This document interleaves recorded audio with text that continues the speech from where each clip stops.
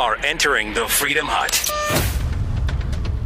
It was Fox News with the Socialist last night, a town hall where we got to hear all about Bernie Sanders' vision for America. It involves a whole lot of spending and a whole lot more government. We'll tear that nonsense apart and then discuss the latest on what happened at Notre Dame Cathedral, and also, is the radical left running the Democratic Party now? That and more coming up on the Buck Sexton Show. This is the Buck Sexton Show, where the mission is to decode what really matters with actionable intelligence. One small step. Make no mistake. America great. You're a great American again. The Buck Sexton Show begins. Former CIA analyst. Former member of the NYPD. He's a great guy. It is Buck Sexton. Now. Healthcare is not free. You never suggest that we're going to march. You just said it was going to be free for everyone. It's going to be free at the point of when you use it. Okay? Family of four. Do you know how much that family is paying today for healthcare? $28,000 a year. Okay. All right, we're spending $11,000 per person. We are saying to that family of four, you ain't going to pay that $28,000. You're not paying any more premiums. You're not paying any more co-payments. You're not paying any more deductibles. How's that? $28,000 you're not paying. But does that mean you're not going to pay something? Of course it does. You're going to pay more in taxes. You're going to pay more in taxes, all right. Welcome to the Buck Sexton Show, everybody. Bernie Sanders on Fox News last night, talking about how everything will be free and amazing and awesome as long as we can tax you into oblivion. Oh, my. Bernie. Where to begin? I would note that his math, he said, unless I might have missed it, $28,000 for a family of four on premiums, $11,000 a person. I'm pretty sure 11,000 times 4 is 44,000, but he said 28. Where are my fact checkers on this one? How many Pinocchios should he get for this? He deserves a few, I think, on that one. His math was a little off, but nonetheless, even if his math is correct, I don't even care. The math is the problem for him in the long term. The numbers won't add up. Bernie is now the front of the Democrat pack of nominees, and it's because he spreads a message of class warfare and free stuff. And the rich will pay. I mean, he is a socialist. He is a socialist. They can say, oh, you have to put Democratic in front of that. He is a socialist. The state gets to determine what you have, what is fair for you to have, and how much is given to other people. The state should be the one writing the checks for health care, as if there won't be any problem with removing the market almost in its entirety from the healthcare system. There won't be scarcity. There won't be shortages. Of course there will. There are in these other countries that Bernie holds up as doing such a great job all the time. But at least he was willing to speak on Fox News. What a bunch of wimps the rest of Democrats in this presidential contest so far, and the DNC in particular. It's just so cowardly and such a bad look for them to be unwilling to go on Fox News at all. Why? Because you might get asked a question that's not, how does it feel to be so amazing? They might ask you a question about policy. Beto might have to say something other than, I just want you to open your heart. Thanks, Beto. My heart's open. Because maybe they'll ask Bernie Sanders about his own taxes and whether he leads by example. We'll get to that in a little bit. But Bernie is trying to redefine in real time what democratic socialism is. And I think that we should at least confront him on this fable that democratic socialism is just going to be awesomeness for everybody. At a minimum, even if he thinks that on balance it's better for us, he has to accept the trade-offs, and the trade-offs will be massive. He says there'll be higher taxes. It's not a little bit higher taxes, folks. A Medicare for All program that would be even close to paid for based on the single-payer systems that exist in places in Europe, you're going to have the middle class paying 60% of their income in taxes. And you might even add a value-added tax, a VAT, on top of that. But Bernie just wants you to think that this is going to be all magic Candyland and fairy dust. Play clip 9. Democratic socialism, to me, is creating a government and an economy and a society which works for all rather than just the top 1%. It means ending the absurd inequalities that exist today. And we want to create a political system which is based on one person, one vote, not billionaires buying elections. Billionaires.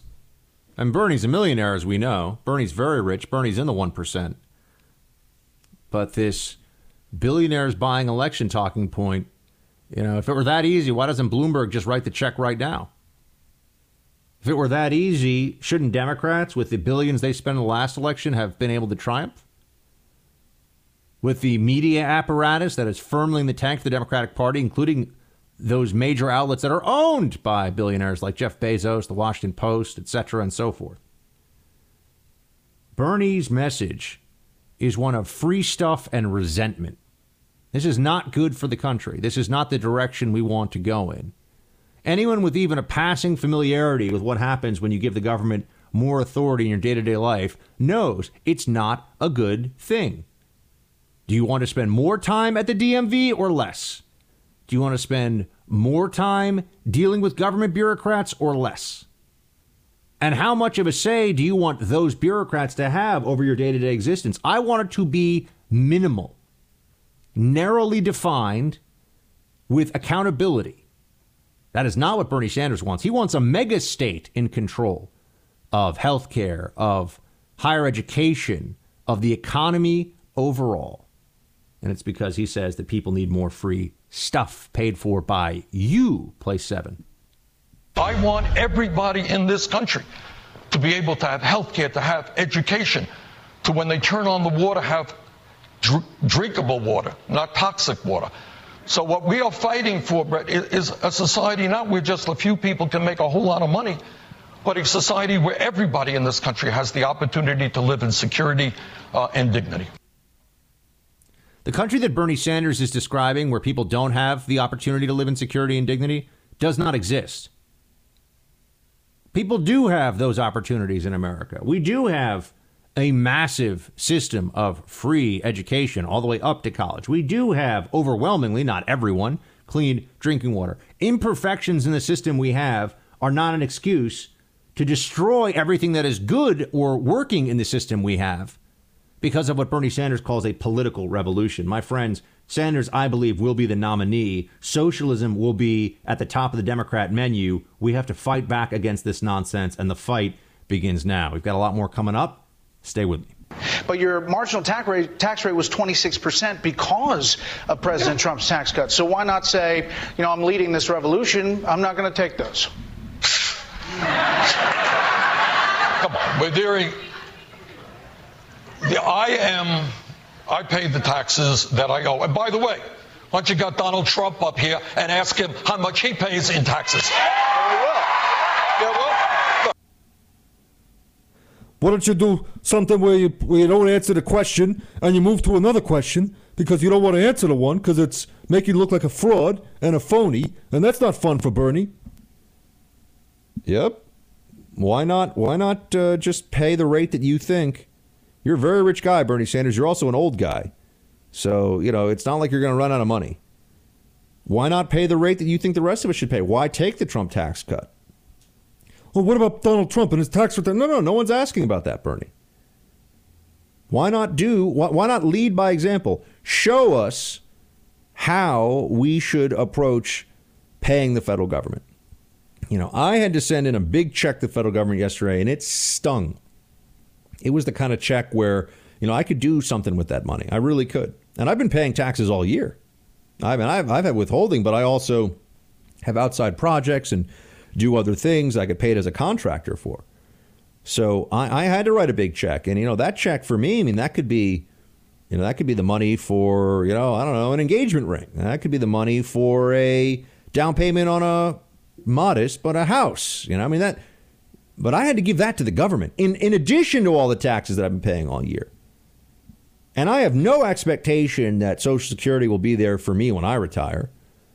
I have no realistic expectation that Medicare in 30 years is going to be what it is today, and that the system will be in place in a way that it is sustainable. Based on the spending rate and the debt, it's just not going to happen. but I have to pay all these taxes because our system in the 20th century, unfortunately, folks, became premised on intergenerational theft. And I know people don't like to hear this, but this is the truth.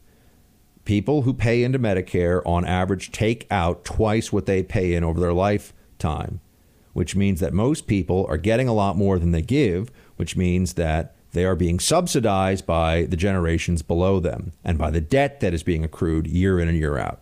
That is what is happening, which is why to talk about making a Medicare for all system is just to say, let's look at the biggest financial problems we have in this country right now, the biggest threat to our long-term economic viability, the sustainability of this country, and it's on its financial footing. Let's take a look at that and put that problem on steroids. Make that problem markedly worse. Make it a bigger monster to tackle down the line. This is crazy. I mean, this is the worst thing that you could do in these circumstances, but it is what is happening right now. That is the approach that Bernie Sanders is taking. And that's why when he's being asked about his taxes, doesn't he care about the future? Doesn't it matter to him what future generations are going to be able to do or not be able to do because of decisions made today? We hear this all the time with climate change. We should make dramatic sacrifices now to protect the future. What about individual sacrifices on the tax code where it counts? Bernie, put your money where your mouth is. Well, you got to be so mean, Buck. I'm just trying to run around, give everybody hugs. I want to be friends. I want to give them free health care, free college. The millionaires, the billionaires, they're going to pay for it. No, I don't think they will. I think the middle class is going to pay for it, just like the middle class is going to pay for Medicare. That's, no matter what they tell you, that's where the money is.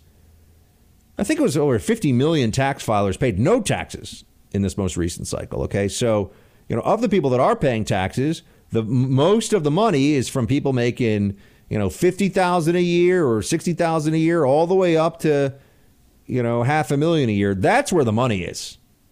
That's where you pay for public works projects. That's where you pay for your massive spending programs, your welfare state. It's not the millionaires and the billionaires, really. That's not where the real change is, my friends, the real money. So Bernie's just, I don't know if he's bad at math or he just doesn't care. But the lack of honesty about what he thinks he should pay and how he's advocating for these systems that he keeps saying are going to give opportunity, that they equate government spending with opportunity. Meanwhile, you look at the Medicaid program, and the most thorough study on Medicaid, which is healthcare welfare, ever done, it was out of a program out of Oregon, a study out of Oregon, showed that the difference in actual health outcomes from people with Medicaid to people without Medicaid was zero. There was no differential, that you weren't going to be healthier and live longer whether you had access to Medicaid or not. You know why? Because of shortages in the market. Because Medicaid doesn't cover everything, but even more to the point, there are a lot of doctors that won't take Medicaid. Why won't they take Medicaid? Because they can't make enough money. Can't keep their doors open. Government won't pay them back at the reimbursement rates that they need.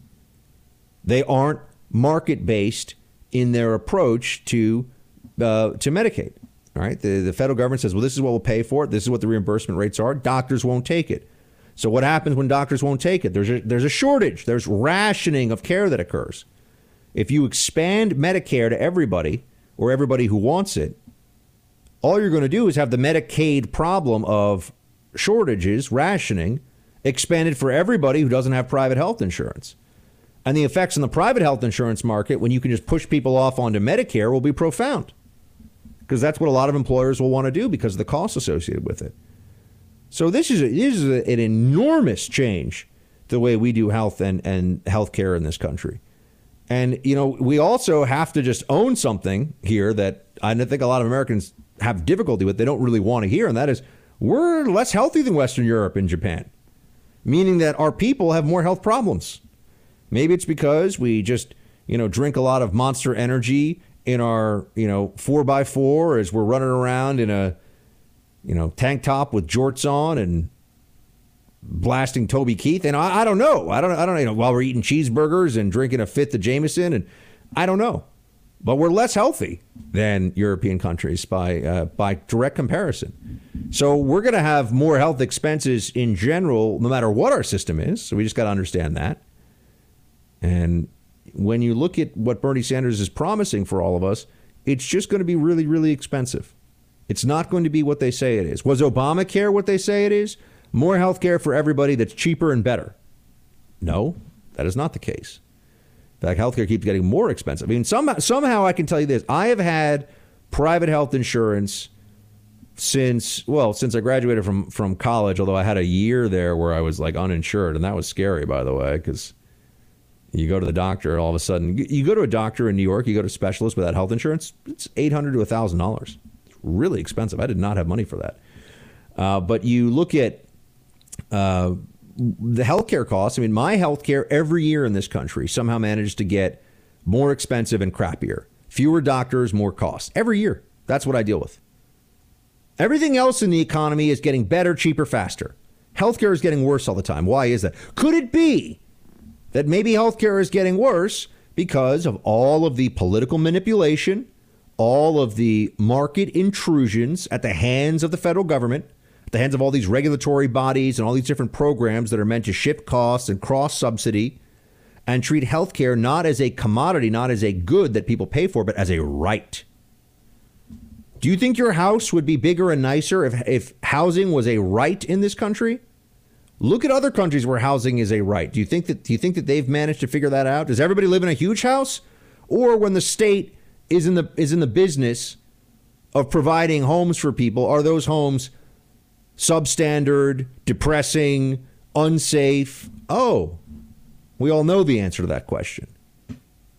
The ultimate problem with Bernie Sanders and his version of socialism is that he refuses to learn the lessons of the past.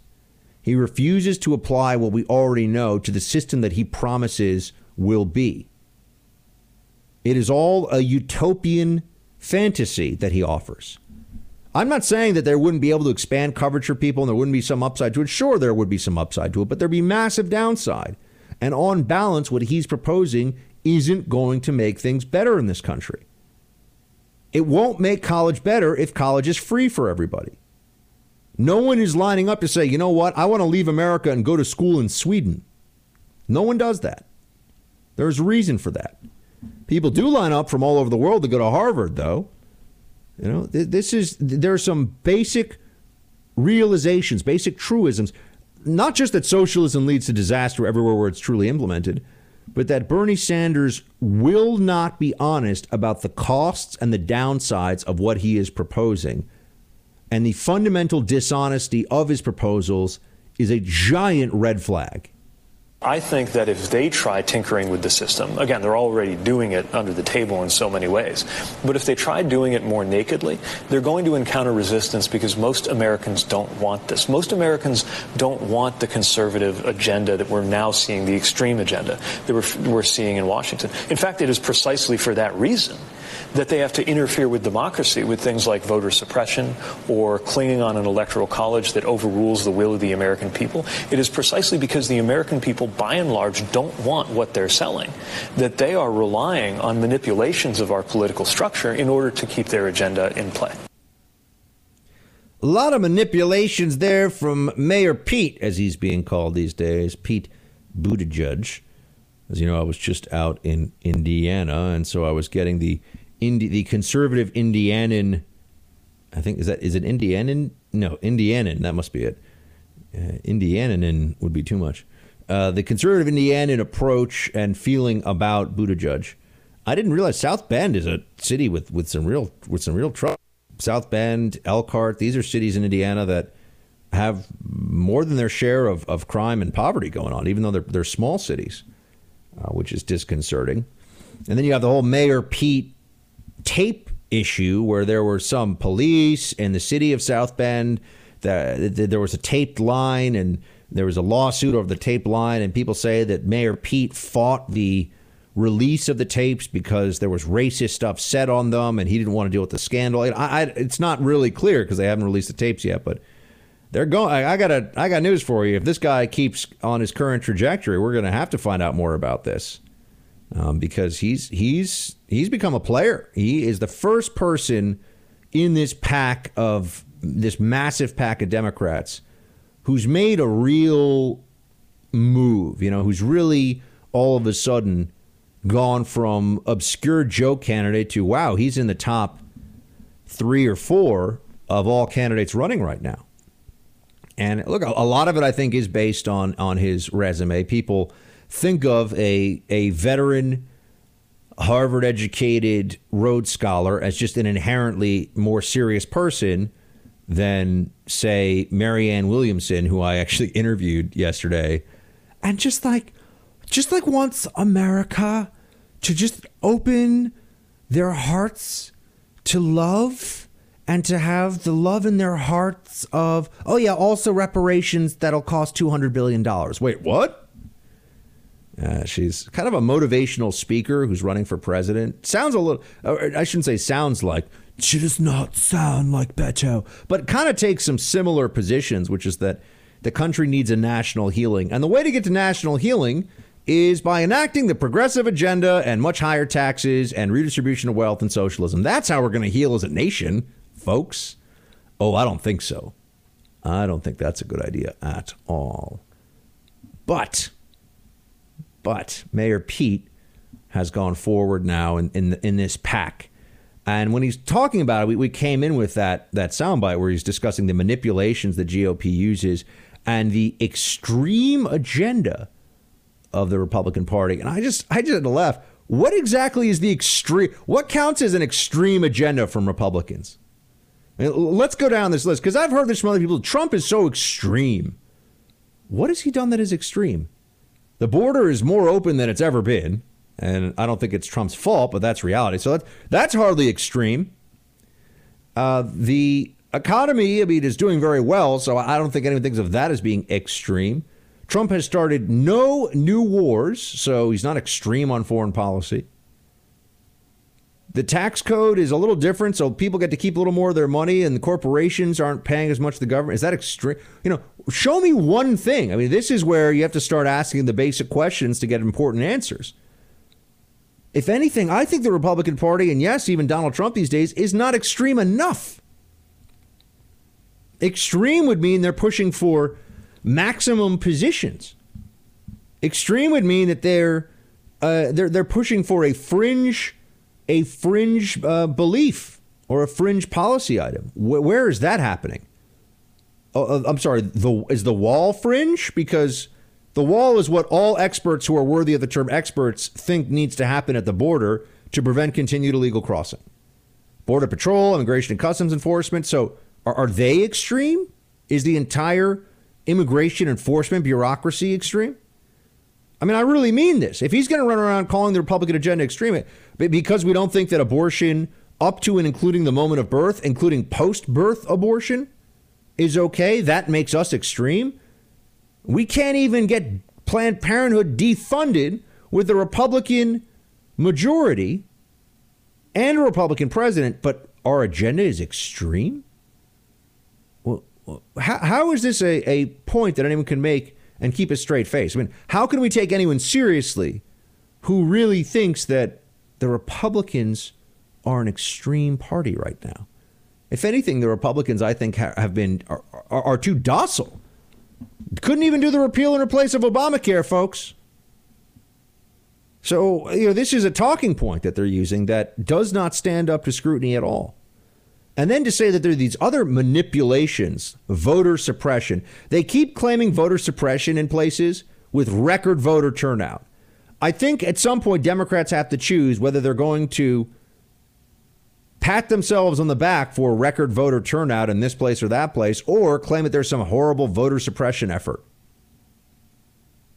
And to say that the Electoral College is a GOP manipulation. The GOP did not just come up with the Electoral College starting in the year 2000. The Electoral College goes all the way back to the American founding, as we know, and has been in place for a long time. And, this country's done pretty well. There are reasons for the Electoral College. I think that liberals just don't know what they are anymore. And the ones that know don't care. But to say that the Electoral College overrides the will of the American people is to ignore that there's a system that we have and that we run races not for the popular vote. Democrats can keep doing this thing where they whine and cry about the popular vote, but that's not the contest we're running. All right. If you're running a marathon and you are the fastest person for the first mile, you don't win the marathon, because that's not the contest you're running. All right. Democrats need to stop with this. It's just whiny BS. It's dishonest. It's nonsense. But it's something that they say that makes themselves feel better, right? Oh, well, we basically won that last election. I mean, we didn't really win it, but we won what's important, which is that we got the most overall votes. Well, if getting the most overall votes is what this thing's all about, guess what? Donald Trump is going to spend a whole lot more time in New York and California and, states where we just assume that the Democrats are going to win it handily. Huge population states. I mean, New York and California are the two most obvious ones. Illinois.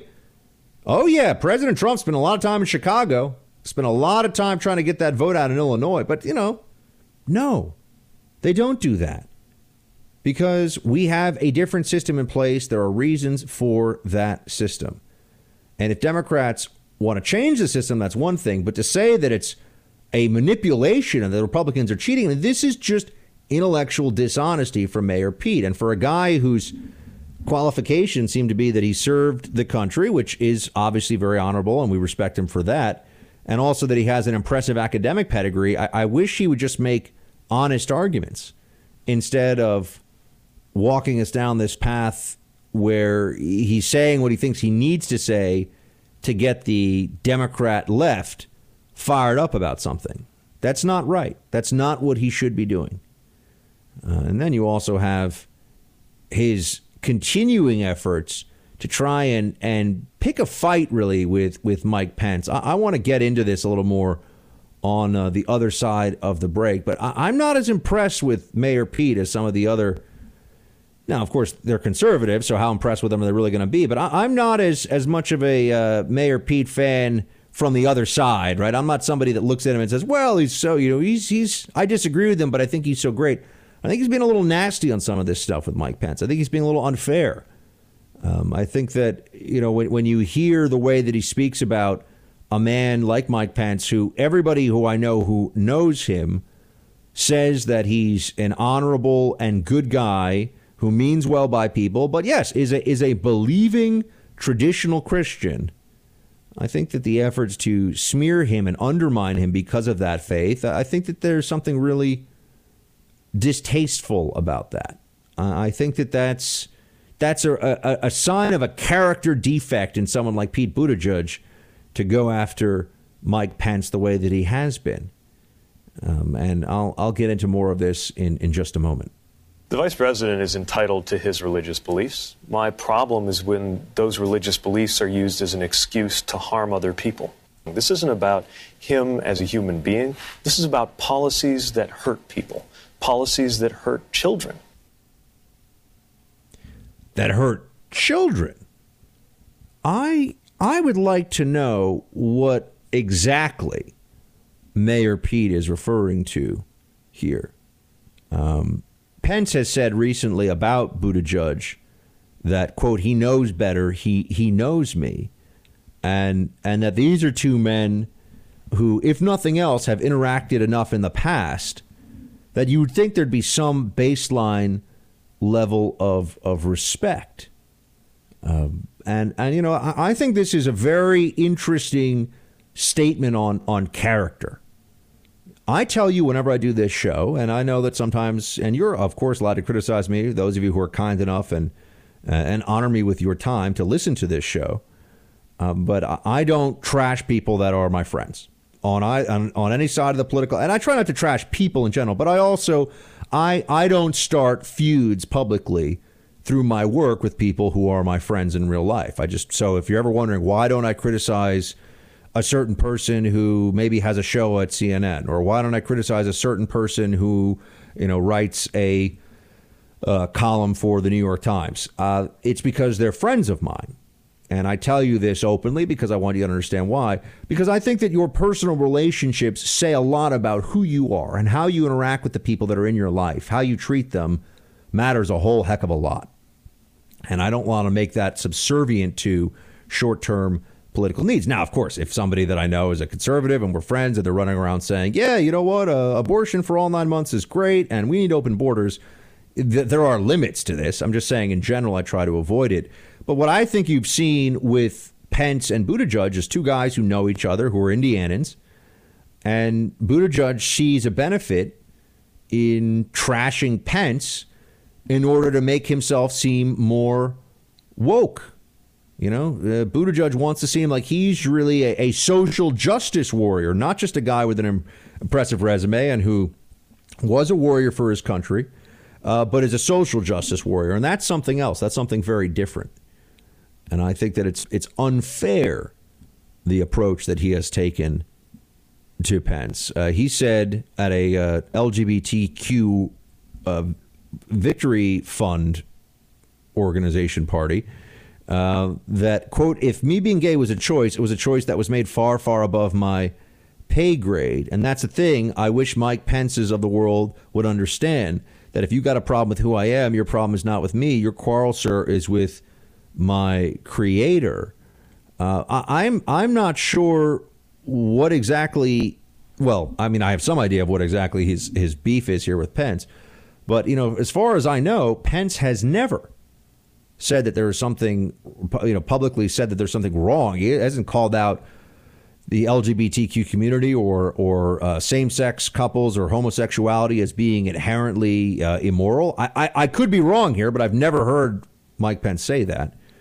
What the objection seems to be is that Mike Pence favors traditional marriage. And the problem that we end up running into here with the left is that a lot of traditional Christians, and certainly the Catholic Church, still favors traditional marriage, thinks that marriage is, in fact, between a man and a woman, and that while the state can recognize same-sex marriages, churches will not.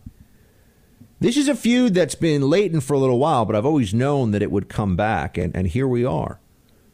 You see this with the harassment campaign against a evangelical cake baker in Colorado who was told to make horrific and profane and anti-Christian statements on a cake, or else. Because ultimately with the left, you bend the knee, you abandon your faith, you abandon your God, or else. They will come for you. There will be consequences for you. They will use the state to make an example of you. One more thing here that I did not want to leave out, because we had mentioned before the allegation from Pete Buttigieg that the Republicans are an extreme party. Well, if we're going to just not only refute that from the perspective of in what way are Republicans extreme, let me just take you into the other direction with Bernie. And this was from that town hall on Fox last night. When Bernie is asked about aborting a baby up until the moment of birth, here is what cuddly old Grandpa Bernie Sanders, you know, he's so cuddly and crazy like a mad scientist with his hair. This is what he says about the very, very serious, the deadly serious issue of aborting a baby, of killing a baby at the moment of birth. Here's what he says. Play 10. With regard to abortion, do you believe that a woman should be able to terminate a pregnancy up until the moment of birth? Look, I think that happens very, very rarely, and I think this is being made into a political issue. Okay? So I think it's rare, it's being made into a political issue, but at the end of the day, I believe that the decision over abortion belongs to a woman and a physician, not the federal government, not the state government, and not the local government. I mean, those people applauding, they should be ashamed of themselves, but they've been propagandized too, and they're not very bright. Bernie Sanders, the so-called cuddly grandpa of the Democratic Party, that is the likeliest candidate to be their nominee right now, just said yes. All 9 months of a pregnancy up to the moment of birth. Saying that it's rare is a dodge. That has no moral weight whatsoever. A lot of things are rare. It does not mean that they would be moral or okay in the instance that they come up.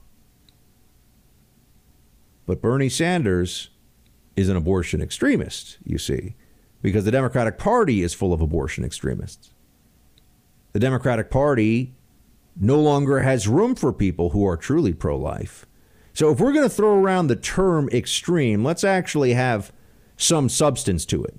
Let's not just let it be a smear that they can use against the right. Let's understand that if any party has moved to the extreme to the polar opposite of what we would think a normal party would be in this country, it would be the Democrat Party, the far left, the party of AOC and abortion on all 9 months of a pregnancy. That's what we see happening. It just happened again this week. Candace Owens was trying to speak on campus as a conservative in Philadelphia at an Ivy League school, no less. And Antifa left-wing maniacs were screaming at her, getting up in her face. There is a war right now underway, an ideological battle for the soul of college campuses. Do you want to help the conservative side? Are you sick of all the intimidation and craziness you see directed at people just for being conservatives on campus? You can help in this fight by taking action now. Support the Leadership Institute by going to takebackthecampus.org. The Leadership Institute is the premier organization for educating and training conservative college students. With your gift of as little as $5 a month, you can help conservative college students stand up to intimidation and physical attacks. Just go to takebackthecampus.org and make your urgent gift to the Leadership Institute today. That's takebackthecampus.org. The fire that they're having at the Notre Dame Cathedral is something like few people have witnessed. When we left, we had a whole group of your great representatives, and when we left the plane, it was burning at a level that you rarely see a fire burn. It's one of the great treasures of the world, the greatest artists in the world. Probably, if you think about it, I would say, Jovita, it might be greater than almost any museum in the world, and it's burning very badly. It looks like it's burning to the ground. But it's a terrible sight to behold. I think if you look at World War II bomb damage in places like Dresden or in Great Britain, there were clearly places that looked like they were hopeless. If you look at the great Benedictine monastery at Monte Cassino, it had been totally wiped out, and we went back and we rebuilt it. We know how to do this.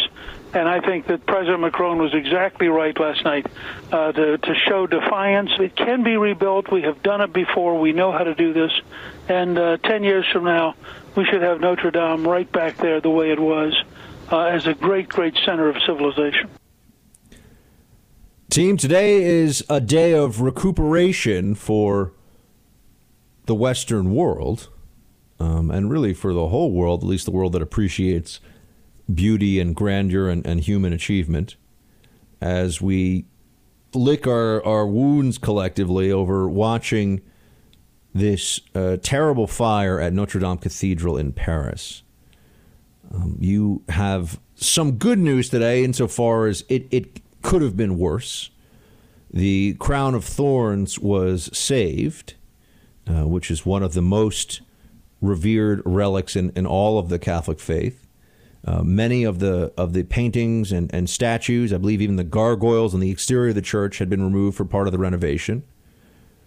There were firefighters who showed tremendous bravery, and I believe a chaplain for the firefighters ran in and was the one who saved the crown of thorns. The host, the consecrated host, which Catholics believe through transubstantiation is the actual literal body and blood of Christ, that was saved. So there's and then the exterior of the building, at least the rose window, as well as the two towers that are perhaps the most. Those three pieces together are what you think of when you think of Notre Dame from the outside. They managed to survive as well. The 8,000 pipes of the 18th century organ, they all survived. There might be some damage to them. It's a question of the extent of that damage. But there's going to be an inquiry into this fire. They say it will be a long and complicated one. Right now, we have no reason to believe that there was any foul play.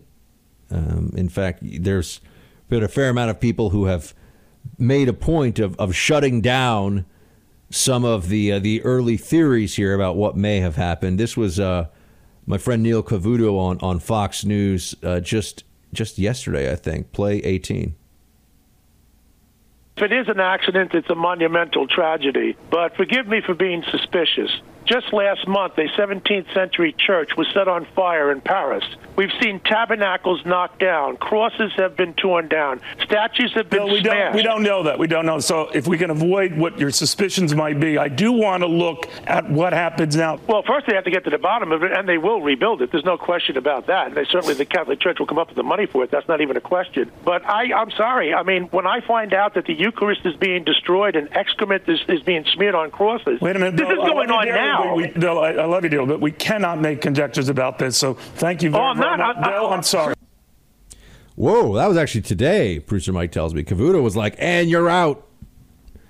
No wild speculation. Shep Smith yesterday, who I've always felt like he's more of a CNN guy than a Fox guy, but he's been at Fox since the very beginning, so that's, in a sense, he's as Fox as anybody, I suppose.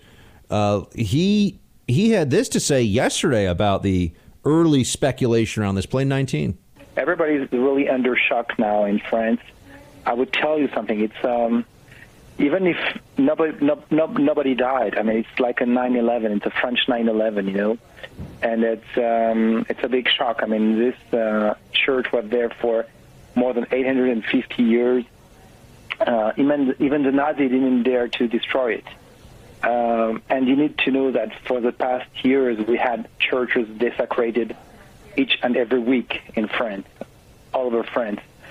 So, of course, you will hear the story about the political correctness, which will tell you that it's probably an accident. Sir, we're not going to speculate here of the cause of something which we don't know. If you have observations, or you know something, we would love to hear it. No, I'm just telling you something. What you need to be ready. No, sir, we're not doing that here. No, sir, we're not doing that here. Very strong. I want to note that it is, if we are looking at any event, well, a mass shooting, or lots of tragic things that happen. It's one thing to say, well, there's a context here you have to understand, and to give some of that context. It's another thing to say, this is what happened because my gut tells me. And that guy wasn't saying that, I don't even know who it was. He wasn't saying that Notre Dame was the result of some kind of a terror attack or even an arson. He was just putting in context that, this is a church that's being destroyed that is really the most revered and most famous building in all of France. And one of the most famous and revered buildings in all of Europe and really all the world. And he's just saying, look, it's coming at a time when there are a lot of churches that are being attacked in France. And you don't see, how many of you, and I'm being honest, I put myself in this category, and I follow attacks on Christianity, particularly in the Muslim world, actually somebody who pays attention to that. But how much have you seen in the news about these attacks on churches that have occurred? I'm not saying Notre Dame was an attack. Why are we not allowed to say that, it adds to the pain right now that you have had churches attacked stretching back now for years in France. It's become a far too regular occurrence. And now to lose through, it seems just an accident, but to lose a big chunk of one of the most splendid and incredible churches of all time, we can't have anybody just bring up that this is particularly hard for believing Christians, for believing Catholics, that this hits those who view Notre Dame as a symbol not just of beauty and Western civilization, but of Catholicism in Western Europe, and the role that Catholicism played in the rise of Western European civilization, that the necessary place that it held for centuries and centuries. Without Catholicism, you do not have Western civilization. You do not have America. Okay, none of this stuff happens without the Catholic Church. People often forget that. Now people say, Buck, well, what about it's really the Protestant Reformation? Yeah, but without Catholicism, you don't have a Protestant Reformation either. So, you don't have Protestants, and you don't have the Protestant ethic and the colonization of America and the religious freedom and the separation of church and state. You don't have any of those things. However, separation of church and state. Now, some of you are already yelling at me. I know that's just a line in a letter from Jefferson to the Danbury Baptists, and But you understand what I'm saying. That Catholicism was the foundation upon which Western civilization post Jesus Christ was built. So that's based upon the life of Jesus Christ. That's a reminder of at Notre Dame. This is a whoa. Hold on a second. What's Notre Dame all about? People take a moment. They step back. But there's such a sensitivity to this, and producer Mike just pointed out to me. They'll put people on TV all day who will speculate about Russia, Trump, speculation in the last 2 years in the news business. And this doesn't mean that that it excuses it all, but it's just been rampant on so many things. And I just have to wonder, why is it that in this case, it's not even speculation that's apparently a problem.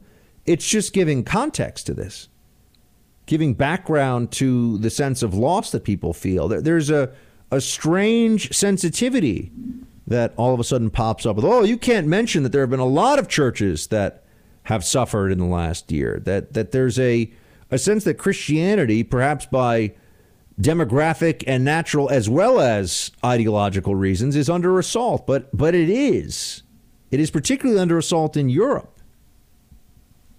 People think of France now as this very secular country. France was really the original Catholic Christian country in Europe.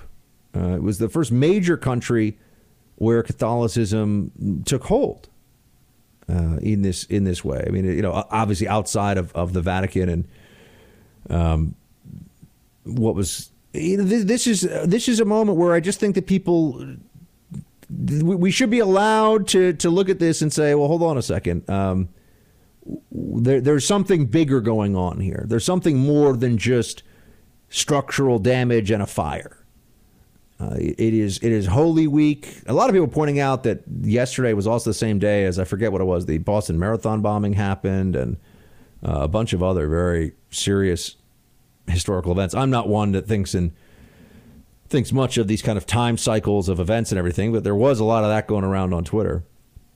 And now we turn to the rebuilding, but I just want to note that there's, for some reason, this desire to move past some of the lessons that I think we take from why does it affect people in this way? Yeah, for some folks it's just we think of this as a beautiful structure that has a symbolism that's very different for lots of people. Yeah, but it's also it's a symbol of more than just beauty. And I would agree, and people might get mad at me with this, I would agree with my former colleague Matt Walsh, who's saying, you look at the Gothic splendor and the aspirational beauty that is depicted in something like Notre Dame, and then you compare it to what passes for a lot of these sort of huge churches today that are being built, churches that are built in the last 50 years. Why have we abandoned all sense of aesthetic beauty in these new structures that we're building? I mean, as Christians.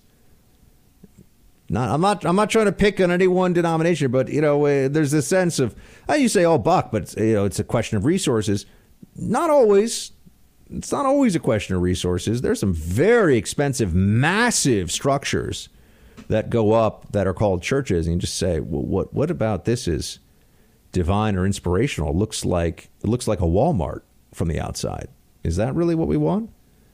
I remember and this is a little bit of a digression, but at Amherst, they showed us what the original library looked like at Amherst College, where I went to school. And it was this beautiful gray stone Gothic structure. And it just, I think even, I can't remember what the name of it was now, but I remember seeing this photo of it, and they replaced it with what, in the 70s was this kind of modernist looking, what basically every public school in the country looks like now for the most part, that just these slat windows and the just industrial looking brick and granite and just hideous. And I think that that a reminder that there's something in the divine that requires us to have an aspiration to what is beautiful and what is incredible. I don't think that's a bad thing. I think Notre Dame served that purpose for many, many people. But we'll come back with a little bit of the rebuilding, and then we'll get back into politics in just a moment. The deep state is not sending their best. After 2,800 subpoenas, 500 search warrants, 19 lawyers, all trying to tie President Trump to Russian interference in the election, the president has triumphed again. To show your support and celebrate this incredible milestone, you need to own one of Noble Gold's 2020 President Trump Freedom Coins. One side magnificently depicts an image of Donald J. Trump, while the other side lists his major achievements. This commemorative 1-ounce coin is the only presidential Trump coin made of 99.9% silver, not silver plating, and is IRA approved. And so as the price of silver rises, so will the value of these coins. You want to hold on to this collector's item for generations. Just go to TrumpCoin2020.com and use code BUCK. Again, TrumpCoin2020.com. Use code BUCK. Save $5 off each coin.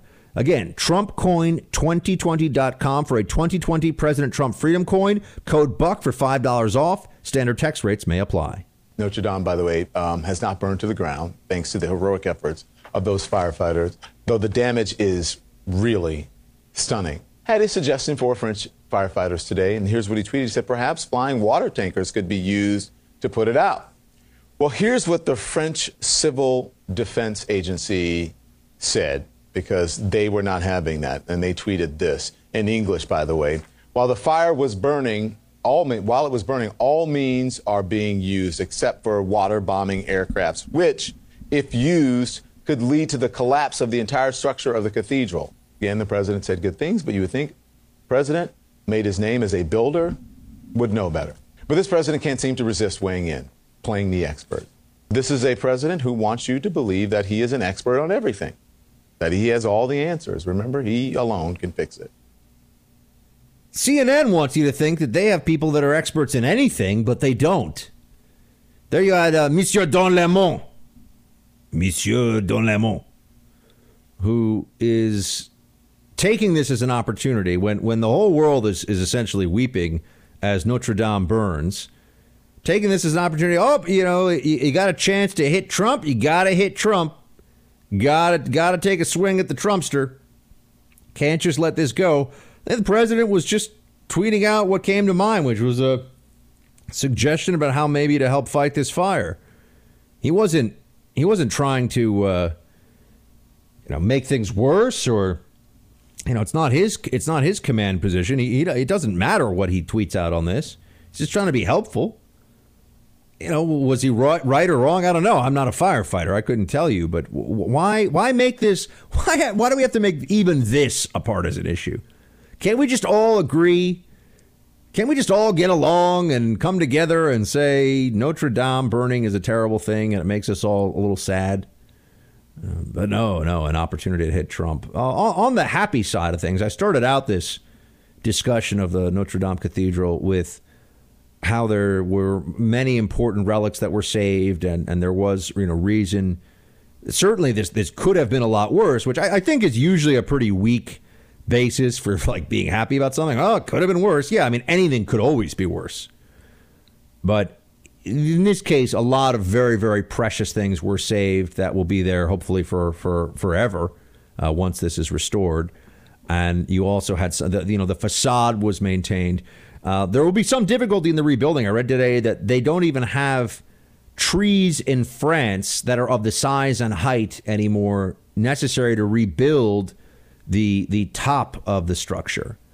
So I thought that was an interesting aside. And I always wonder, where would you even go if you were trying to replace ancient stained glass like this? Are there people that can they make it like they used to? Does that even exist? I don't know. I do know that a couple of French billionaires have stepped up, and one of them, who is the richest guy in all of France, I forget his name, he's offered, I think, 100 million euros. And then the family that owns the guy, he's married to Salma Hayek, which is, people often know him as the guy who's married to Salma Hayek. He's offered $100 million in order to try and help rebuild. And Emmanuel Macron has said that they'll rebuild this in 5 years. That's quite a statement. And this has become now a national project that France is going to embark on. And it'll be interesting to see if there's a kind of unifying effect here. Some have rightly pointed out that France has been in the midst of the discord of the yellow vest protests. Remember the guys that are like, I don't want to pay more for gas. I'm already getting, completely shafted by the French government. Well, the yellow vest protests might have to take a back seat for a while to the unifying effect of rebuilding Notre Dame. So remember, the Catholic faith is all based upon rebirth. And there will be a rebirth of this cathedral. You see what's happening at the border, and you know how unfairly you've been treated as a state. It would be a lot easier if Congress would get together and the Democrats would agree to get rid of these loopholes, these horrible and foolish loopholes, catch and release and chain migration and visa lottery. Asylum is a ridiculous situation. People come in, they read a line from a lawyer that a lawyer hands them out online. It's a big con job. That's what it is. It is a big con job at our southern border right now. President's completely correct. And I think it's worth asking some of these very basic questions. Why doesn't Congress fix this? Why is it that we know that Congress will do nothing to address the crisis on our southern border? Absolutely nothing. Democrats will be intransigent on this. The only thing that will get Democrats to even seriously consider any legislation would be an amnesty bill. And an amnesty bill is the one thing that if President Trump signs an amnesty bill, I will campaign against him. If President Trump says that amnesty is the only thing that we can do and that's the only fix, we are lost, my friends. The game is over. Now we do have an open border. Oh, I'm sorry. The next round of 5 or 10 million illegals, they're going to be the ones that are told they can't stay? I don't think so. And keep in mind that once you get an amnesty, it's not just the people that are amnestied in the country. It's all the people then that the court system will have to decide whether or not they get to be brought into the country too, under family reunification. Isn't that such a nice name for chain migration? So you have the government telling us that it's 11 million illegals in the country when it's really more than 20. And if you amnesty the 20 million that are in the country, how many of them are then going to try to sponsor? And you say, Buck, but the legislation would prohibit that. Then maybe the initial legislation would. The Democrats take power, that'll change real fast. Just like maybe the initial legislation will say they can't vote, they can't become citizens. But once they become permanent, guess what? What do you think Democrats are going to do? The only certainty in an immigration reform situation, the only certainty with comprehensive immigration reform is amnesty. Mark my words. It is amnesty. Everything else would be up for debate, discussion, legal battles, court fights. An amnesty happens, and amnesty's forever. Why can't Congress do anything? Because Congress does not want to. The Democrats in Congress have no interest in taking constructive action here. For them, it's to the benefit of their party and their power to sit back and let this continue to happen. Let the migrants continue to pour into the country. It just means that they are changing the reality on the ground, so to speak, in this country, waiting for the time when they can have a real negotiation with the Republicans where they have all the leverage they need to get an amnesty. That's it. That's the only thing that they care about. All the other stuff you'll notice the Democrats discuss is about process and processing and, let's bring the migrants in this country even faster, as if that somehow is a fix, as if that somehow deals with the issue. So, then you have the far left of their party, and I don't know if they have the discipline to hide what they really think about all of this. I don't know if they have the discipline to keep it from the American people that they're not just passive in this whole process of the border being overrun, of our system being overwhelmed, and we're now on track for over 1 million illegals entering the country this year. It's not just that they are sitting back and watching this. Some of them are actively encouraging it. You know, they're not just the supposed firefighters who refuse to turn on the hoses. They're now becoming the arsonists. AOC, when it comes to the border, Ocasio-Cortez, is on that side of the equation. She is lighting the fires. She's not just sitting back while the whole thing burns. She wants to abolish ICE. Play clip 1. I think abolish ICE is a call to action on several levels. One is the literal interpretation of abolishing ICE, which I support. And I've said, on multiple occasions that I don't believe that an agency that systematically and repeatedly violates human rights I don't think that agency can be reformed. I think it has to be abolished. And I think we need to figure out a new way of doing things. But that new way of doing things is, I think, what we need to build. And that's also what the call to action is. Systematically and repeatedly violates human rights. Has to be abolished. What would she suggest we replace it with? You're just going to fire all those people and then rehire them to do something, instead of ICE, we'll call it NICE because they're so nice to people. The new Immigrations and Customs Enforcement, NICE. Maybe that's, I might have just solved their problem right there. Just rebrand it. Go from ICE to NICE. Has to be abolished. Does she approve of their mission? That's what you really have to wonder. Well, I think we all know the answer. Of course she doesn't approve of their mission. But if that is the case, why can't Democrats just be honest about it? You'll notice that there are so many places where Democrats, they push ideas, they push policies where dishonesty is necessary for the sales pitch. Whether it's Bernie Sanders talking about Medicare for all, health care for everybody, it's going to be great, it's going to be awesome, you're not going to pay anything for it. Oh, but your taxes are going to go up a lot. But how much? Let's not talk about that. Let's just talk about how awesome your Medicare for all is going to be. Ocasio-Cortez says abolish ICE. Okay, so does that mean then that we are an open borders country because ICE is in charge of enforcing immigration law in this country and processing people and saying who can stay and who can go? If we abolish ICE, does that mean we abolish our borders? If she wants that, shouldn't she just be willing to say it? I do think there's also this burgeoning ideological clash inside the Democratic Party that I find particularly interesting. And you're seeing it now with the old guard, the Pelosiite wing of the Democratic Party, and how she reacts to AOC. Pelosi was even lukewarm on the Green New Deal. The Green New Deal is a lunacy. It's not that I don't like it or I don't think that it would work that well. The Green New Deal is like someone telling me that we should turn America into Candyland where everybody gets to run around and float down chocolate rivers and, eat lollipop trees. And it's just bizarre. It's just not based in real world anything. And that they put this out as a serious policy document, as a policy discussion.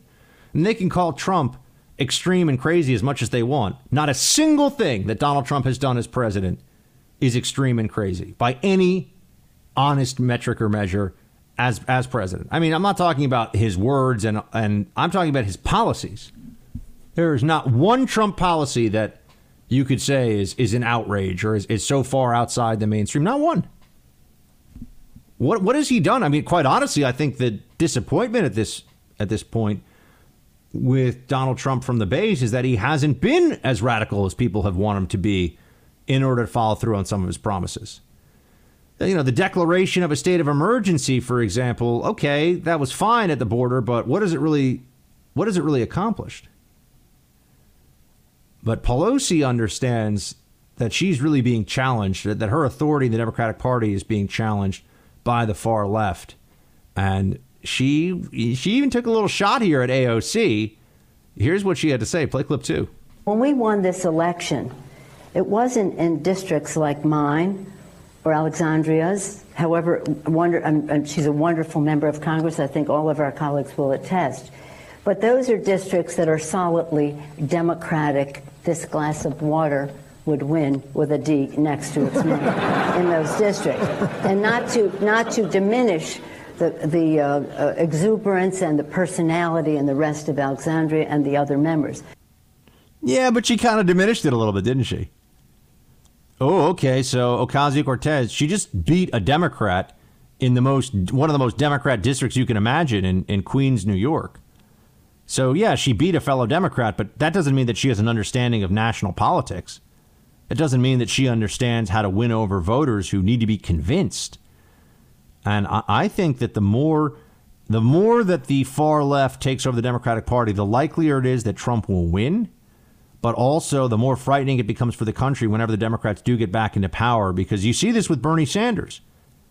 Even if you don't have the far left win necessarily, they keep dragging the Democratic Party further and further toward socialism, statism, and a hard left ideology of identity politics and victimization. The victim obsession and how it is used as a weapon against political opponents. That's where the Democratic Party is heading right now. It doesn't matter if AOC is the one who runs for president or not. A lot of people running for president are going to have to adopt some of her style and some of her rhetoric if they want to win. Pelosi understands this. For all of her faults, she is a savvy operator inside of the Democrat circles. So we should continue to watch what she says about it. I have no idea about any particulars of it. It's not anything we've been working on. We work on advancing women. If I ruled the world, I would say educate women and girls. That's the most progressive thing, the most transformative thing that you can do to advance everything. Families, women, girls, the economies of countries, saving the environment, growing economies. It is the most important thing that you can do. So that was Nancy Pelosi. Speaking of Pelosi, in response to a question about Ivanka Trump's Global Development and Prosperity Initiative, which is all about, Women's Global Development and Prosperity Initiative. Guess what that's all about? Women's development and prosperity, educating them, job training, that kind of stuff. Pelosi can't even have a nice word to say about that. I mean, this is now becoming a standard among Democrats where they oppose the right so much on so many different issues that even if they don't know what the subject is or really what the issue at hand may be, they just know they have to be against it if a Republican's for it. This is certainly true of Trump. I mean, there are still, I come across Democrats who, the tax cuts were bad, even though the tax cuts benefited middle-class families. Well, they're still bad. Why? Oh, because Trump was for them. Right. Prisoner reform, bad. Well, the Democrats have been trying to get prison reform done for a long time. Why is it bad? Oh, because Trump is for it. This is a standard part of Trump derangement syndrome. This is just how the left views their role here. Resistance above all else. Opposition even to things that would otherwise be considered good. Because you have to have that reflexive anti-Trumpism at the heart of the Democratic Party at all times. Nothing can be allowed to interfere with that. This will obviously be on display with the release of the Barr Mueller report. We should probably start calling it that. Call it the Barr Mueller report, because that's a reminder to everybody that this report that's coming out was written by Mueller and approved by Barr, but they worked together on this. So you're going to hear about all these redactions and all the games that were played. The people who are going to tell you that are dishonest. They are liars. They are not being fair-minded about what has really happened here. Nancy Pelosi is among those who just views this as an opportunity for all kinds of partisan propaganda, for gamesmanship. Doesn't matter that the institutions that are represented in this report could really use a dose of credibility. An infusion of public confidence would really go a long way. Pelosi doesn't care about any of that. She has Republicans to defeat. Play 16. For the Attorney General, though, to say, I'll use my own judgment about what I redact, that's not necessarily going to be the final product. The American people deserve the truth. They need to know the truth. There was an assault made on our elections by the Russians. We have to find out what happened so it doesn't happen again. And it isn't up to the Attorney General, who has said basically that the president is above the law and the rest, so he's there to redact whatever he wants. This is stunning. that soundbite from Pelosi, I mean, most of that you could have played as it was, just without reference to the release of the report. But all that, this is an assault on our elections, and all that stuff, that could have been a soundbite from 2 years ago. You could have just played it then, before the whole Mueller report. This is our elections, the sanctity of our democracy, all this stuff that she says. It's like nothing has happened with the Mueller report. It's like we did not find out that there was no Russia collusion. Now we're supposed to believe that there may be, the bombshells may be in the report.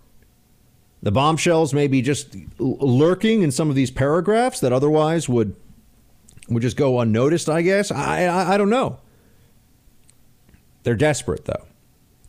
They're desperate. And that's why this effort to undermine Attorney General Barr, this is something that people should they should see for what it is. I mean, it's embarrassing to try and be as unkind and unfair to Barr as these Democrats are. But the good news is Barr's used to it, and I'm sure he was expecting it at some level. I'm sure he had an understanding that, this is what was going to happen because this is all politics. And the people that are yelling the loudest about how this is meant to answer the American people's questions and it's all about transparency, where were they on, hey, can we see the FISA applications in full? I don't think there's any serious person who understands FISA who doesn't believe that process was abused by partisan Democrats trying to take down Trump. So why can't we see that information? Doesn't our right to have greater transparency on FISA and what was done to try to stop this president and overturn the results of an election, doesn't that outweigh some of the bureaucratic red tape around getting those answers? I think it outweighs it by a lot. I don't think it's even close. But that information has still been kept secret. That information is still redacted. If you're looking for consistency with Democrats on any of this, you're going to be looking for a very long time. Pelosi and others have shown what's really at stake here, and that is a narrative that allows them to hurt Donald Trump's reelection prospects. That's it. Everything else is noise. Everything else is a distraction from what's really going on. And if you want to talk about undermining institutions, I mean, Congress right now, the Democrats are such a bunch of jokers, won't do anything on immigration and won't move past Russia collusion, even still. And, of course, obstruction. For all of you out there who either run your own business, are the CEO or senior officer of a company, or if you just happen to work in the HR department, I want to tell you about my friends at Global Verification Network. In the background investigation and vetting space, these are the people you need on your team. Global Verification Network is the only dual-certified, veteran-owned background investigation and vetting company. Their headquarters are in Chicago, but they can handle cases across the country, and they do. They bring a tremendous amount of expertise and discretion to the background check business. And unlike a lot of their competitors, they don't outsource their stuff overseas. They do it all here in the U.S., and they make sure they get you answers fast when there's a close call or something sensitive that needs direct attention. So please, for all your background check needs, call my friends at Global Verification Network. 877-695-1179, 877-695-1179, or go to mygvn.com. Woman Omar sent out a release last night saying that your tweet from a couple of days ago has led to direct threats on her life. Any second thoughts about that tweet and the way it was produced and put together? No, not at all. Look, she's been very disrespectful to this country. She's been very disrespectful, frankly, to Israel. She is somebody that doesn't really understand, I think, life, real life. It's unfortunate. She's got a way about her that's very, very bad, I think, for our country. I think she's extremely unpatriotic and extremely disrespectful to our country. God bless Trump for not bowing down to this nonsense and giving some half-hearted or fake apology where he has done nothing wrong. There should be no apology. There's nothing that Trump should apologize for when it comes to Ilhan Omar. She keeps saying things that cause her trouble. She's a public figure. She represents a congressional district on Capitol Hill here in D.C. She's a legitimate target for criticism. Her statements are completely fair game. And it's not our fault. It's not the fault of conservatism or the right that she keeps saying things that show her to be anti-Semitic and a terrorism apologist. And somebody who takes this position that our concerns in this country about radical Islam are rooted in a kind of anti-non-white hatred. That really the only reason we have such concerns about Islamic radicalism in America are because of the rise of white nationalism. That's the mindset. I'm not saying that those are her words, but that's the mindset behind much of this dismissing of Islamic terrorism in this country, and always replacing it with, as Ilhan Omar has and others do as well, Ocasio-Cortez. And this is the standard talking point on the left is the real threat in this country is white nationalism. I saw Tucker Carlson said recently, Tucker's great. He said that in 20 years, fifth graders are going to be told, or they're going to believe that white supremacists conducted 9/11. I don't think he's far off. There's going to be this rewriting of history where, 9/11, no big deal. But the real problem was some guy who was white who said some mean thing to a woman with a hijab at some point somewhere in this country after 9/11. That's the real problem, they'll say. Ooh, Islamophobia. I would just note that anytime somebody comes at you with the Islamophobia talking point, and when people say that it's just racism behind Islamophobia, it's fear of non-white people, ask them, why is it that we don't have Hindu phobia in this country, where you have about as many Hindus in America as you do Muslims, roughly speaking? It's a few million of each. Well, why is there no Hindu? There's no Hindu phobia, right? I've never met a person that had a concern about terrorism and the Hindu religion. It's literally never come up in my entire in America in my life. I've never heard of Buddha phobia, and that's not Buddha judge. That's Buddhist-ophobia. Now these are non-white religions, generally speaking. I'm sure there are some people that convert, but these are almost entirely non-white religious traditions that exist in large numbers, the same numbers, roughly speaking, as you'd have with Islam in this country. What about Sikh-ophobia? Sikhs are non-white. They're actually from South Asia, and some people who are, not very intelligent mistake or mix up Sikhs and Muslims, and that's actually led to some terrible things in the past. But there's no Sikh-ophobia. So if it's really about racism, I just want to know, why is there no concern about these other faith traditions as incubators, disproportionate incubators for radical ideology? Why is that the case? They don't have answers for this, of course, because there's something different about Islam. I mean, this is a debate we don't have much more in this country lately.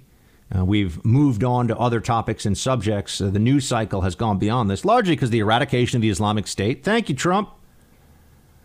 And the understanding that we're not going to remake the Middle East. We're just not going to make it our problem anymore. Or we shouldn't. I have my concerns about what we're going to do in Syria, but we should not make this our problem. But Omar's creating her own problems in this whole process. Omar has no one to blame but herself for what she says and the way that people react to it. But the lack of decency and the kind of unrepentant, the defiant attitude you get from leftists, such that you would even have Ocasio-Cortez. I mean, I almost couldn't believe it as I was saying it to you yesterday, calling out wounded combat veteran Navy SEAL Dan Crenshaw for not doing enough for 9/11 families. Like he hasn't been involved enough in the war on terrorism. I can assure you, if you lined up most 9/11 families and said, who's done more for the fight against radical Islam, Ocasio-Cortez or Dan Crenshaw, I think you'd have 90% plus say, thank you, Captain Crenshaw, for your service to this country. That's what I think would happen. Yet she's willing to get into that fight. She's willing to say that Crenshaw has something to be ashamed of. But ultimately what the left has done is they've created double standards for Ilhan Omar all along with what she says and what she gets away with saying. But when you subject that to scrutiny, the scrutiny of people that aren't completely sold on just how wonderful she is because of these identity politics considerations that are always brought to the forefront, when you have someone who just says, no, I want to judge her by her words, not her identity, then she's got problems. Bernie Kerik, whom I always enjoy when I get a chance to see him in the green room. He's a good guy. Bernie Kerik had this to say about, remember, he was the police commissioner for the city of New York, was almost a Homeland Security chief, and then got into some legal trouble and went to prison for a while. Told me, though, that he learned a lot about prisoner population. You'd think the police commissioner of New York City would know that sometimes people really do get rough stuff from the system, and they serve sentences that are way too long, and there's really no need for it. But once he served himself in prison, he realized, wow, sometimes the system really is unfair. But I appreciate his perspective on criminal justice reform. I also appreciate his perspective on Ilhan Omar. Play clip 12. She's infatuated with Al-Qaeda, with Hamas, Hezbollah. She was at CARE at a fundraiser. She was the keynote speaker at a fundraiser for CARE, which, according to the United Arab Emirates, an Arab nation, they are a terrorist organization. You can't support and defend terrorist groups and organizations and terrorists. She wrote a letter to a sitting federal judge calling for the leniency for a convicted terrorist. You can't do that and be a member of Congress. I personally think she should be removed from Congress. She should be voted out for sure, but she shouldn't be on the Foreign Relations Committee. That's right. She's not just a member of Congress. She's on the House Foreign Relations Committee. She has a say and a voice in U.S. foreign policy abroad. Someone who never has a nasty word to say about Hamas, but has lots of nasty words to say about Israel, including smears about dual loyalty and exactly the kind of stuff you would expect from somebody who was acting as a mouthpiece for extremist organizations across the Mideast in terms of how they speak about Israel. So, Ilhan Omar has nobody to blame but herself. And this effort that has been underway the last couple of days to make President Trump somehow responsible for death threats against Ilhan Omar just shows how dishonest the left is willing to be in this discussion. Instead of engaging with what she says, which is often reprehensible, and having to deal with the realities of who she is and how she conducts herself, they just say, you're inspiring violence against her. They just say that, you're the reason that some crazy people have said horrible things about her. Note that the same media that is swallowing that line with very little pushback was basically okay by and large. Not all of them, but most of them were okay with a mob showing up outside of Tucker Carlson's house, mob showing up in restaurants to yell at Kirstjen Nielsen or at Sarah Huckabee Sanders, kicking her out of restaurants, shaming her publicly. This is the problem with dealing with Democrats, is that they don't have principles that they can agree on or applicable in all cases. They want principles that benefit their side and principles that hurt our side. Well, those aren't principles. Those are double standards.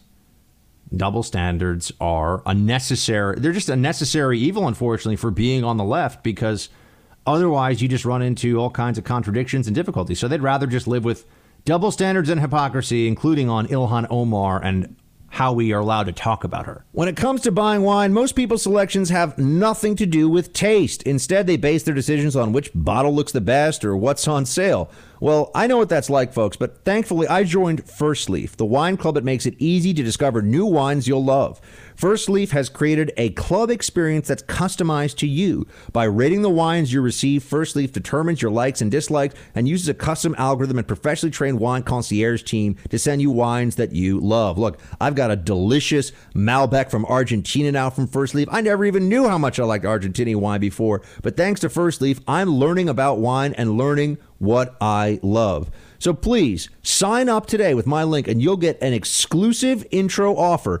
6 bottles of wine for only $29.95 plus free shipping. Just go to tryfirstleaf.com/buck. That's 6 bottles of wine for only $29.95 plus free shipping. Again, tryfirstleaf.com/buck. What is Turning Point plan to do to address the need? Get the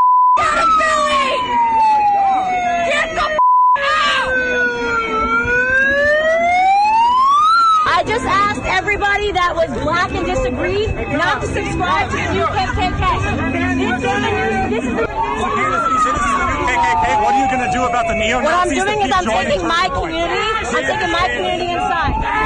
The Turning Point USA is being actively infiltrated by neo-Nazis.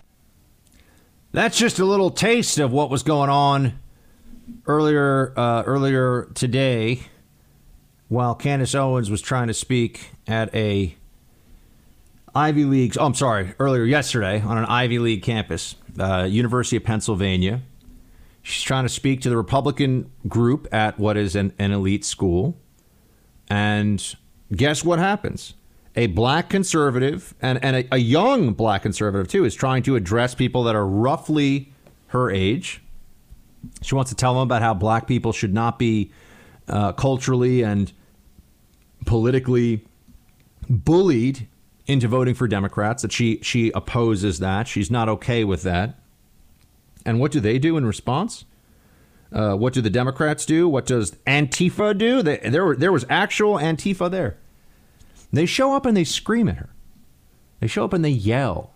They spit out hate at this young, conservative, African-American female on a college campus. Notice how all the protections, all the special status that we discussed with Ilhan Omar, which the media will uphold and they will go to bat to protect her in every way they can, that all goes away. Candace Owens has none of that.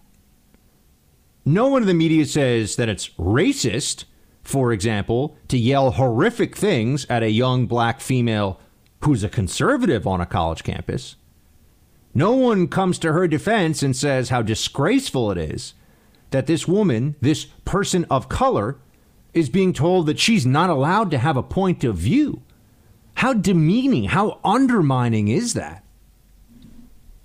And what you have is Antifa Philadelphia, which I'm sure is full of a lot of Rachel Maddow watching incels, writing the following: Hitler admiring, this is on their Twitter account, far-right, anti-immigrant fearmonger Candace Owens brings her outrageously wrong and backwards ideology to UPenn on Monday. For real, y'all are an Ivy League school? Y'all should have that revoked. What is wrong with these people in Antifa? I mean, that's a question for which there are many, many answers. But they're not even making sound arguments as to why they don't make an argument as for why they don't like Candace Owens or why her speech is reprehensible. I mean, this point to say that Candace Owens is Hitler admiring is utterly moronic. She was trying to discuss the difference between nationalism and the way that nationalism was tainted by some of the great nationalists, and I don't mean great as in good, but the biggest, the most well-known nationalists of the 20th century. Right? And that now people think of nationalism in the context of Hitler, Mussolini. You know, people think of nationalism really as almost synonymous with fascism, when it is not. When it is not, in fact, synonymous with fascism. There's actually a very good book that I would recommend to you that I just recently finished. And I know some of you keep asking me to post a book list. Maybe this would have to go on it. Yoram Hazony's The Virtue of Nationalism.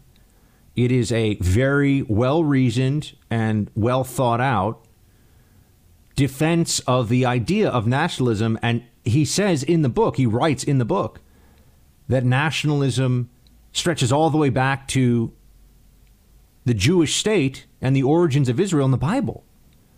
That the superstate, whether it was Egypt or Persia in the context of ancient Greece, the superstate from which there is no reprieve, no hiding, no freedom from, has been the great struggle of civilization for as long as we've had civilization. That people need a sense of belonging that goes beyond just I'm a person and there is one authority on earth that tells me what I can and can't do, and there is no alternative to that. You cannot be free with the superstate making all decisions for all people. And then at a more basic level, there's a human need for identification with the family, the tribe, the city-state, the nation. that there's a hierarchy of belonging that exists, and you can try and eliminate that with things like the EU and with the United Nations and these other supranational organizations. But that human longing still exists. And nationalism is a manifestation of that desire to belong to a country that feels like something that you are a part of, not something that you just happen to be in the midst of, that you are subjected to. The superstate you are subjected to. The nation can be, in a sense, at least from a political perspective, a massive family. And that's the case that he makes. It is the expansion of the tribe. It does not replace the family. It has a role, and it should not be the only thing.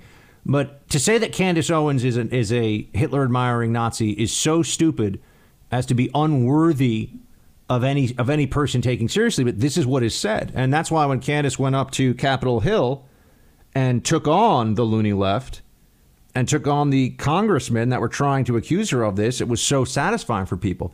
These are stupid positions. The left cannot win these fights. They cannot win on campus without bullhorns and foghorns and, sirens and yelling and screaming and chanting. And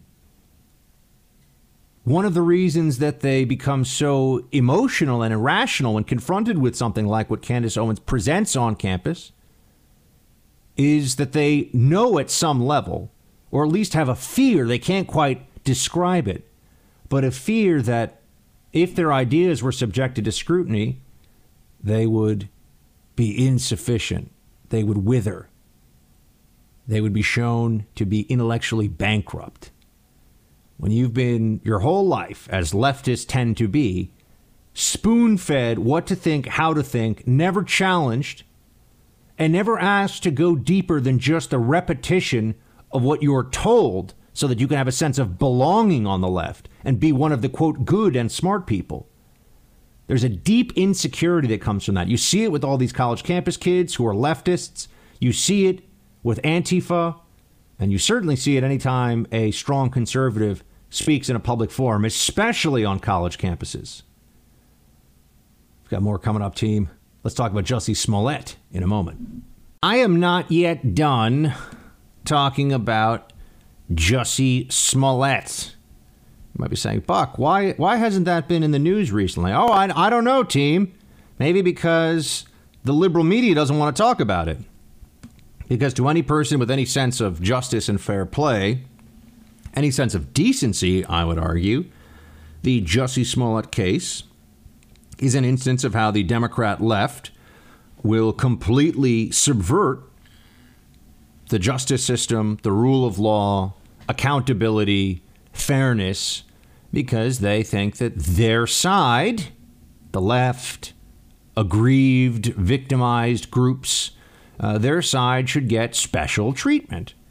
And the Jussie Smollett case is a perfect example of just how egregious that special treatment can be. Well, Jussie, turns out, is out in Hawaii on vacation.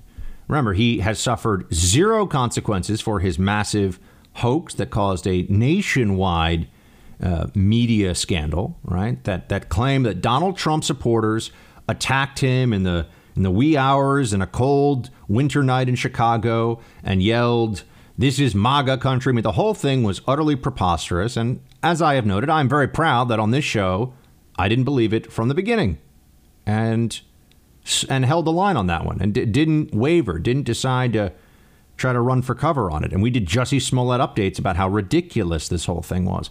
Well, Jussie is out in Hawaii, and he was overheard telling a friend of his, "It's over, I got off." And he was insisting, "I did not do any of this. The charges were dropped."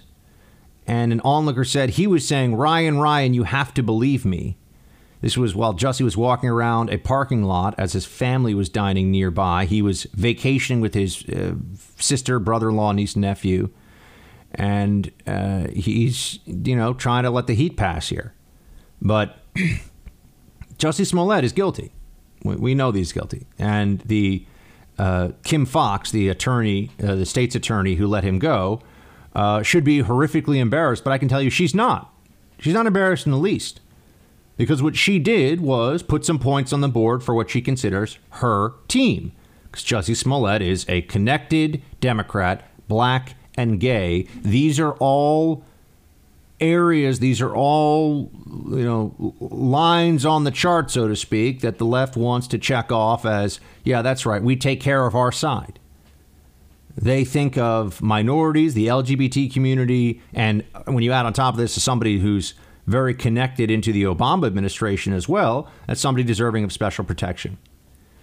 This sends a terrible message across the country. It does mean that there are people who will question the next the next hate crime and think that it might be a hoax, even if it's much more substantial and much more likely to have been true.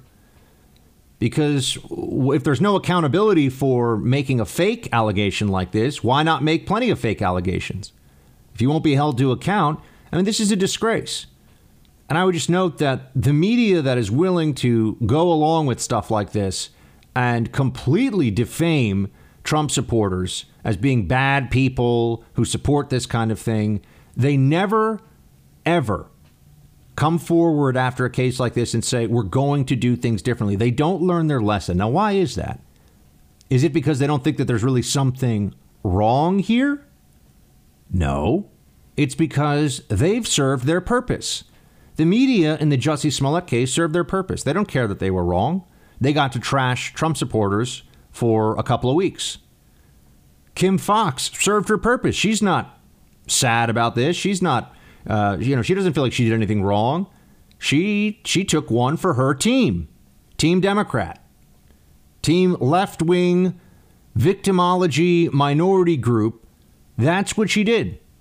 She decided that this is worth throwing her credibility on a bonfire because ultimately it's all about fighting for your side. And that's what she did.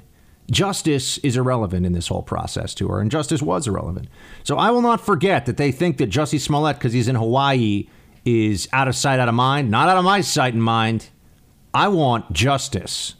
And that means accountability and punishment and some degree of additional humiliation, because that's what he deserves, because he's a liar, an unrepentant liar. I'm on to you, Smollett. Oh, it's time for the roll call. Favorite time of the third hour, in the back of the third hour of the show. No question about that.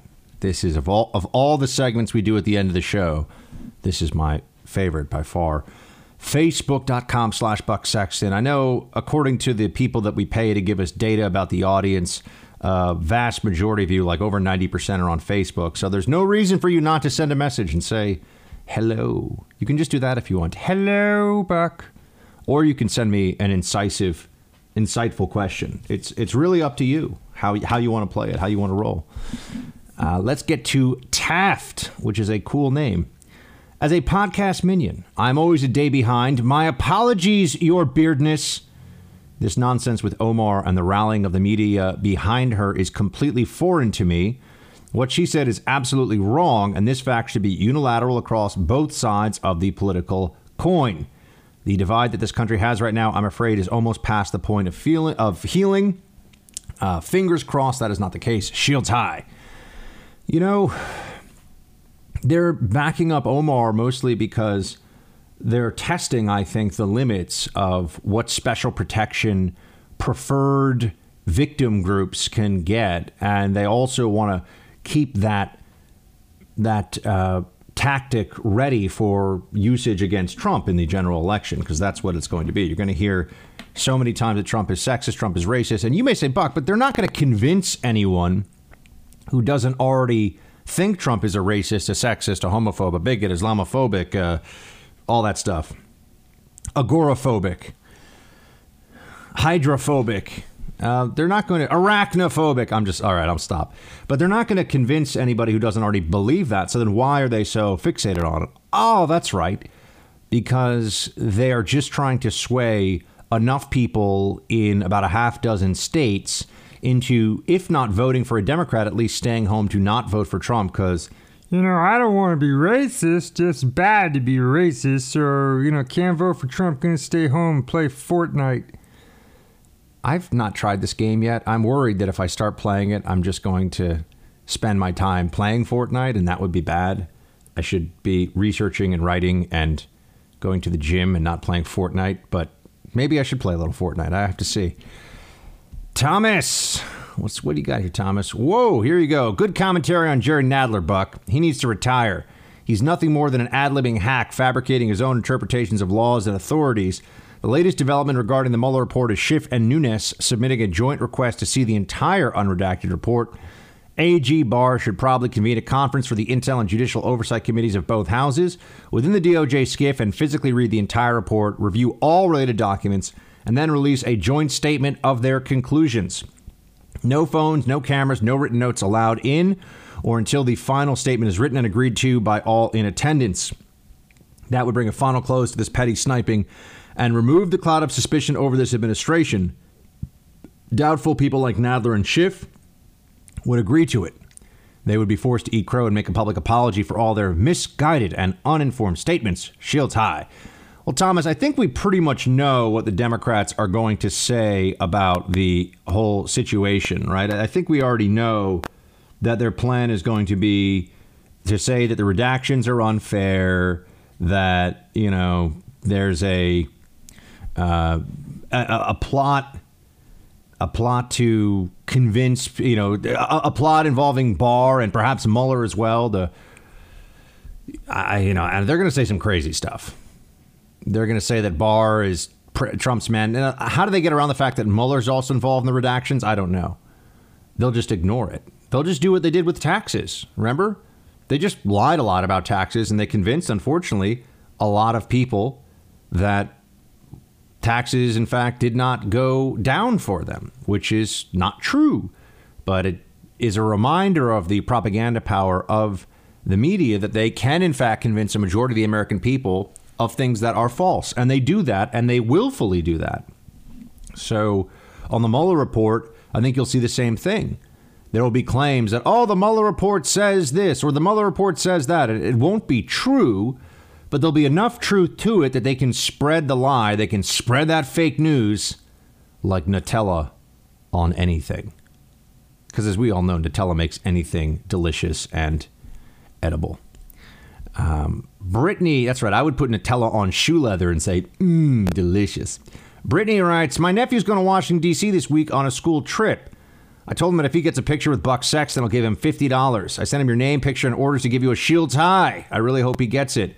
Well, Brittany, I can't say that I hang out by the monuments all that much, so I don't know how likely it is that your nephew is going to see me on this trip. But tell him that I hope he has a great time here in the swamp and that there is something very special as a kid about seeing this place for the very, very first time.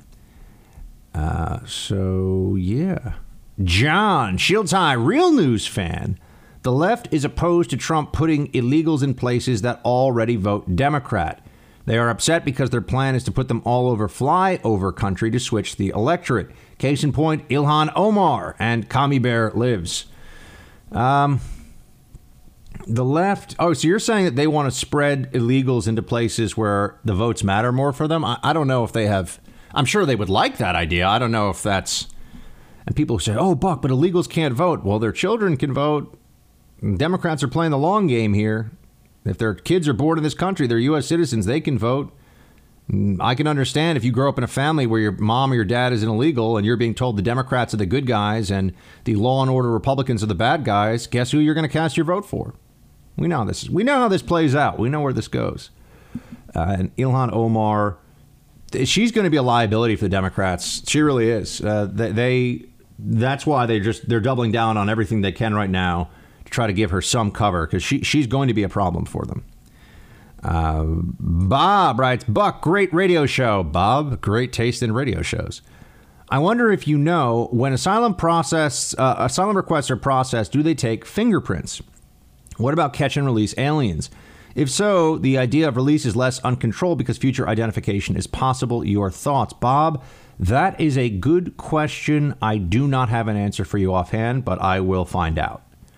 I want to say that yes, They do fingerprint them, but I can't tell you that definitively. So let me check and get you an answer on that.